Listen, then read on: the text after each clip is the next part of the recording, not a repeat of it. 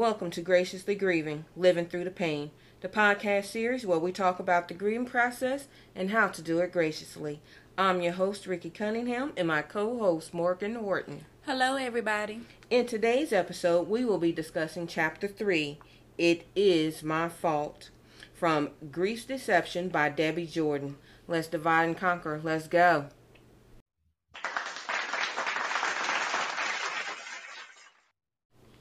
Okay, in this chapter, Chapter 3, we're discussing It Is My Fault. And she opens up, she says, for some reason, regret comfortably walks hand in hand with guilt. Guilt tells me it's my fault, the one I love died. Mm-hmm. And then she lists some things of how we start off. We'll say, I didn't do enough. We should have sought medical help sooner. How could I have ignored the symptoms? They were right there in front of me. Mm-hmm. Maybe we should have pursued different treatment, better doctors. My sin killed my loved one. God is punishing me. Mm. I'm a terrible person. I'm a horrible parent. I let my child down. And then the last one she says is my faith wasn't strong enough. There's many others, I'm so sure. And she asks us, what can you add to this list?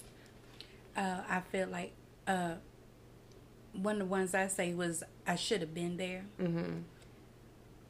I didn't do enough. Yeah. I didn't do enough. That one hits hard. Yeah. It's something. It is. It is. It really is. And then she goes on. She shares a story about how Dennis has this close family member who had lost her son in World War II. And she was so devastated from that loss that she suffered a nervous breakdown and was institutionalized for treatment. And she's like, it was almost 50 years later when Ryan had died. And one day she was visiting them. And Dennis had angrily shared his disappointment with God for not healing Ryan. She said to him, be careful what you say because you have another child God could take. Mm-hmm. Wow, that's something. It really messes with your mindset. Mm-hmm. Grief does. And the enemy. And we'll find out more about that later. But she said Dennis even retorted that if God was that cruel, he didn't want anything to do with that kind of God. In her eyes, Dennis was blaspheming God with his outbursts. And then she said it wasn't until a few months later, before she had died, that they understood how the lie, God is punishing me for my sin, tormented her. Her husband had been injured in World War I. He had suffered some permanent damage to his lungs. They already had 3 kids. She was struggling, trying to take care of everybody, I'm so sure. Mm-hmm. And the responsibilities of everything and the financial needs that she was faced with the unwelcome pregnancy. Mm-hmm. Well, secretly, she met with a family doctor and presented her dilemma. And from what they say in the book, it says, from what we know today, this family member had an abortion. It remained a secret until the fear of going to hell over it consumed her. She confessed to someone she trusted, and we pray that she received the peace of God's forgiveness before dying. Mm-hmm. In the book it says on page 13, if you have the book as well, it says, in her tormented mind, she was convinced her son had died because of her sin. It was her fault. That false, heavy burden was too much for her to bear. Too much. That wasn't a burden that she had to carry. Yes. God does not want us to carry such a heavy burden. He wants us to release it all to him. Now, Morgan is going to read a couple of verses from the Bible for us. All right. Psalms 55:22 says, give your burdens to the Lord, and he will take care of you. He will not permit the godly to slip and fall. And then 1 Peter 5:7 says, give all your worries and cares to God, for he cares about you. Mm-hmm. Now, I know some of y'all were probably thinking, oh, that psalm, that was a man after God's own heart, and that how David is Old Testament. But we serve the same God as yesterday, today, and forevermore. And so Peter, he tells us the same thing in the Old New Testament. So we can know that there is a ring of truth to that. So hold on to hope. Surrender all your worries to God. He knows your pain. I'm going to give you 2 more verses to show you that God knows grief, and then we're going to move on. John 3:16, it says, "For this is how God loved the world. He gave his one and only Son, so that everyone who believes in him will not perish, but have eternal life." The second verse comes later in that same Gospel of John in chapter 11. It's the shortest verse in the Bible, and it is, Jesus wept. Jesus shared in the pain with Martha and Mary over the death of Lazarus, even knowing that he was about to be raised from the dead, but he still cried. So God knows about grieving and how to grieve. When them tears want to come, let them tears roll, baby. Let them roll. He cried, he prayed, and he had people around him to share that grief. So do not isolate yourself either. We have to share that grief with people. That's what people, our friends and family, are there for. They've lost someone too, so we can't just go off in isolation. Even though sometimes solitude is good. Prayer But don't and meditation. But don't get stuck there. Don't get stuck there. That's it. That is it. So then she goes on to talk about guilt. And guilt about what you did do and didn't do. And it makes you feel such regret. And she asks this question, and we know that we shouldn't, but we just do because we're trying to carry that burden on our own. It made me think about how we carry such heavy loads. When I was in the military, my daughter knows all too well, and her brothers. When I would get ready for my underway period, we would have what I call the working party. The moving. I would have a sea bag, and that sea bag was packed to the hilt.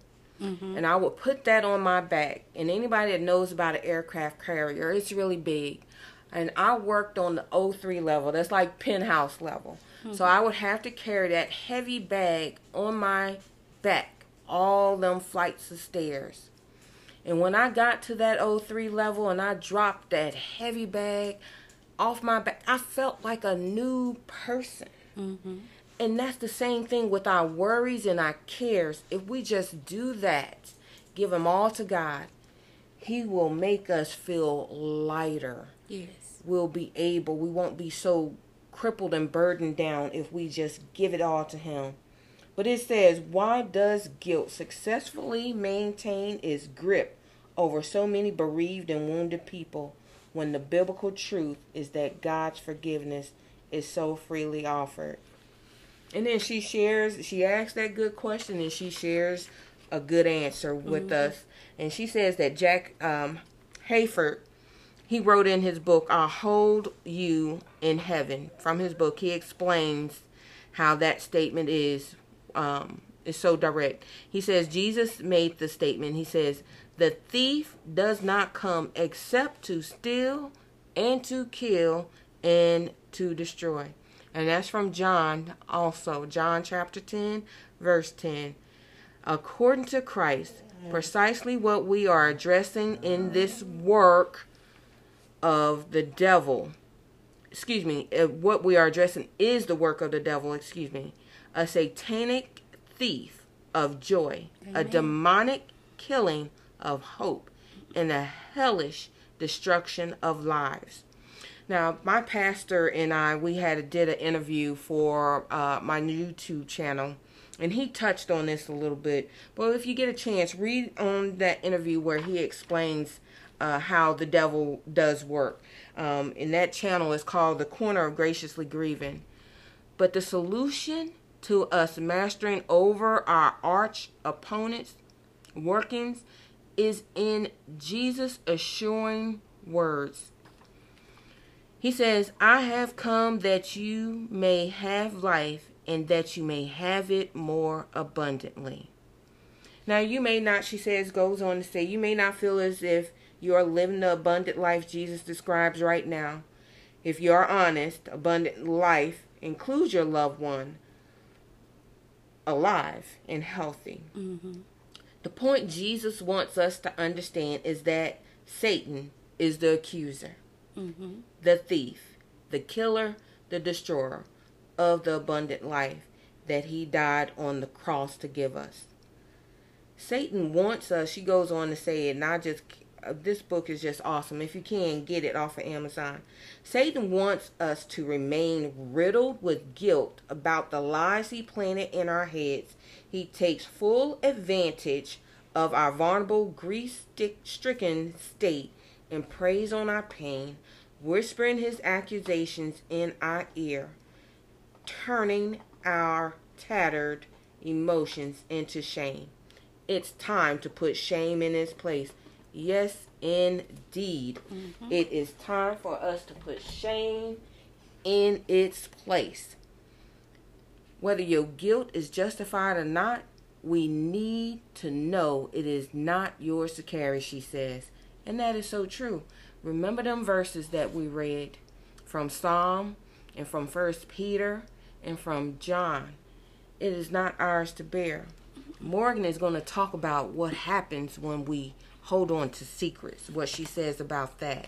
Now, there's a saying that we're as sick as the secrets we keep. Secrets are hidden, held in the dark. Only when the secret is confessed, brought to light, does it lose power. And I truly believe that, because for so long I kept to myself that I was hurting from my grandpa's death. I felt it was my fault because I wasn't there. I carried that secret, that burden, and it ate me up to the core. Holding to secrets, I have learned that whether I'm right, wrong, or in between, if I promptly confess it to somebody, I lose that burden. Not just somebody, also the God. God already knows. He just needs you to bring it to him and be truthful about the situation. Yeah. Like, God knows what we're going to do. He just needs to see how you're going to react and bring it to him, because he's waiting for you at that door. Just open the door and give it to him. He's willing to pick it up for you, like the Salvation Army. Give it to him. Yes. He don't care what it is. Just give it to him. Yes. And that's when she says, does grief tell you it's your fault your loved one died? God provides simple instructions for destroying guilt. Confess your sins to each other and pray for each other so that you may be healed. Amen. We have to open up our mouths. You got to. Yes, we have to speak it. And some secrets, we just need to take it to him. You might not need to share it with the whole world, but at least take it to him. Got to. To release that burden off of yourself. And she gives here how to break the agreement with the lie. It's my fault. She gives about 7 or 8 of them, I think it is. So we're going to read, it's 7 of them. She says, go to someone you trust, a friend, clergy, grief counselor. Follow the directions of James 5 and 16. Confess. Confess what you feel guilt or shame about to your deceased loved one. Go to the gravesite. Get your a grief journal. Write in it. But find a way to let it all out. Write out all the things you feel guilty about on paper. As you confess to Jesus what you're written, visualize laying all guilt and shame at the foot of the cross. Amen. Receive Christ's forgiveness. John, one of Jesus' devoted followers, offers good advice. If we admit our sins, simply come clean about them, he won't let us down. He'll be true to himself. He'll forgive our sins and purge us of all wrongdoing. And that's from 1 John chapter 1, verse 9. And that's the Message translation. Mark through each guilt trip listed on your paper with a bold red pen or red Sharpie to symbolize that the blood of Jesus now covers your guilt. All right. Write the date that you released it to him. And number 7, when the accuser, that shady devil, tries to guilt you, remind him of the date and that Jesus purged your guilt once and for all. Amen. Well, that's it for this time, going over the chapter. When we come back, we'll go over what the workbook has to say.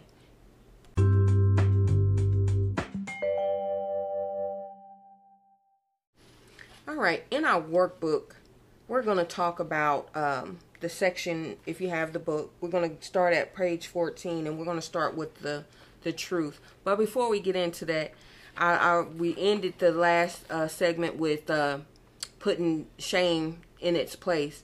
And here she says, put shame in its place. Break up with it. Shame wants to close your eyes to the truth that God has a remedy to free you from it. And it gives of scripture from verse from Isaiah chapter 61 verse 7. Instead of shame you shall have double honor, and instead of confusion they shall rejoice in their portion. Therefore in their land they shall possess double. Everlasting joy shall be theirs. Joy is ours to have. It is. And you know, we do miss our loved ones. No doubt about it. Every day we miss them. But they would still, just like Jesus, they would want us to live the best life that we possibly can. So we have to unburden ourselves of the shame, the guilt, the regrets. We have to release all of that. Because there are still people that's dependent on us. Yes. I've got so many kids and grandkids that are dependent on me, people at work. There are people that are depending on us, whether we know it or not. Unspoken people probably, that are just sitting in the cut, just watching and admiring how we are holding it together. Even if it might be false, they still see that, and that's giving them hope. Yes. So let's go on with the truth. And I mean, they break it down, honey. Let me read it. It says, if you struggle with feeling guilt for the death of your loved one, the shouldas, coulda, wouldas, David Kiesler shares the 3 C's with the grief groups that he leads. He says, you didn't cause it, you couldn't control it, and you couldn't cure it. She says pause, and we most definitely need to pause on that and let that sink in. Let those 3 C's sink in. And as you ponder the truth above, let's explore a solution for the gnawing feelings of guilt. The Bible contains a fascinating story in the book of Ruth about the need for a kinsman redeemer. And I tell you, it's a short book. She says that in here. But Ruth is such a beautiful love story about God's love for us. If you read it, you'll see it and you'll feel it. How much He did to get us back. So read Ruth whenever you get a chance. By definition, kinsman redeemer was someone who redeemed what was lost. The kinsman was a rescuer and restorer. And then she says, in an article that Hayes wrote, to be a kinsman redeemer, 4 requirements had to be met. You had to be kin. The only way you could be a kinsman redeemer was to be of the same family. I'm not going to spoil it, but I think y'all know where we headed with this one here.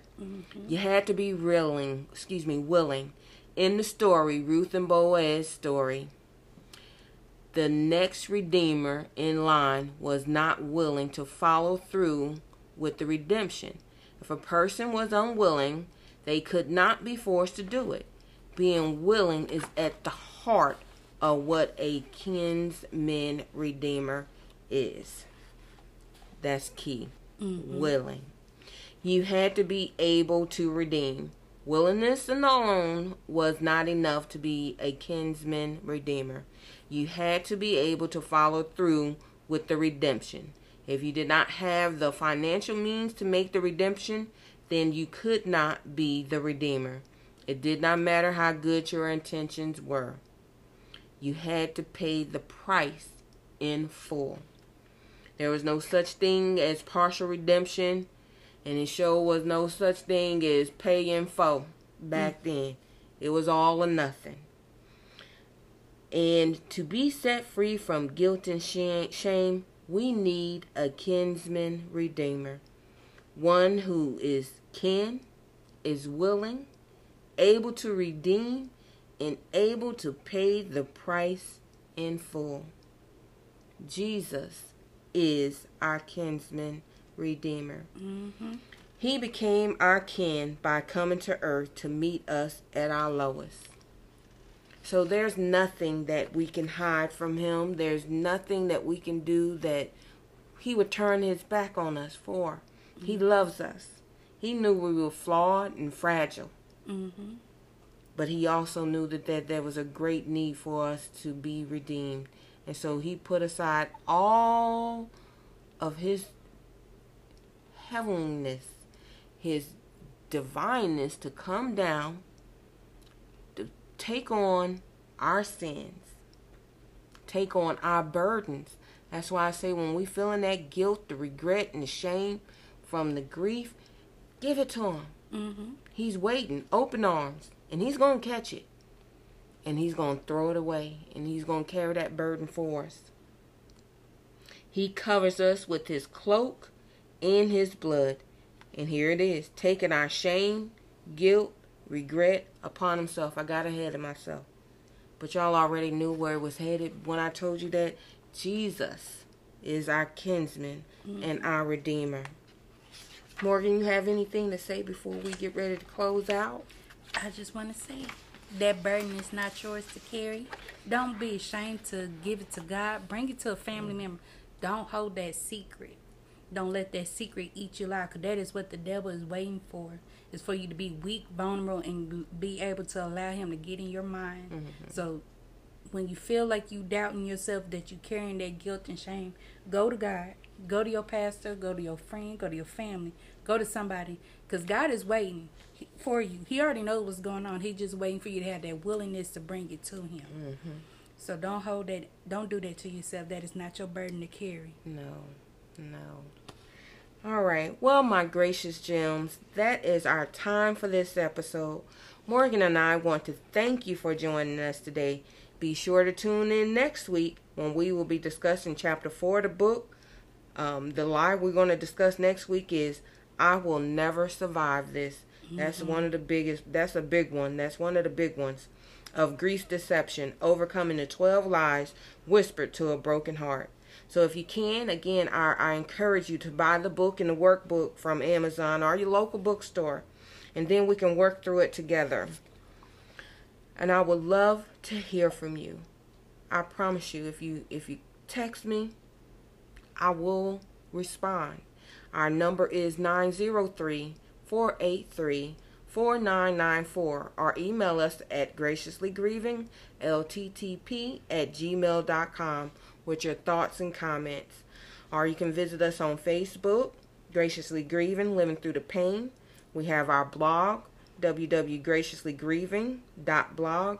And now we have a YouTube channel, The Corner of Graciously Grieving. Amen. Look, we trying to help, and it's helping us as well.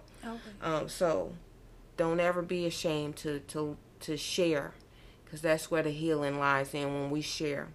We say that closed mouths can't get fed, but closed mouths can't feed either. We can help each other through this pain if we just open up and share. Amen. So reach out to us. We're anxiously awaiting. I'm Ricky Cunningham. And I'm Morgan Horton. Saying thank you for listening. Until next time. Bye-bye. Bye.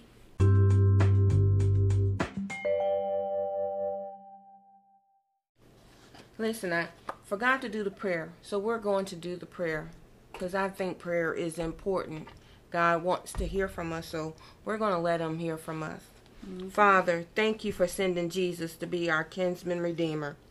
Today we choose to confess our guilt and shame of the mistakes we've made related to our loved one. What we did was bad, and what we did was wrong, and we thank you for forgiving us completely.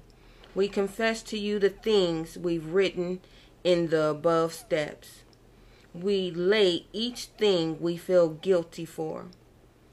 Give you all the shame we feel and lay it at the foot of the cross. We receive your forgiveness. Thank you for forgiving us and setting us free. We accept your truth that says we are free from all condemnation, guilt, and shame. Amen. Amen.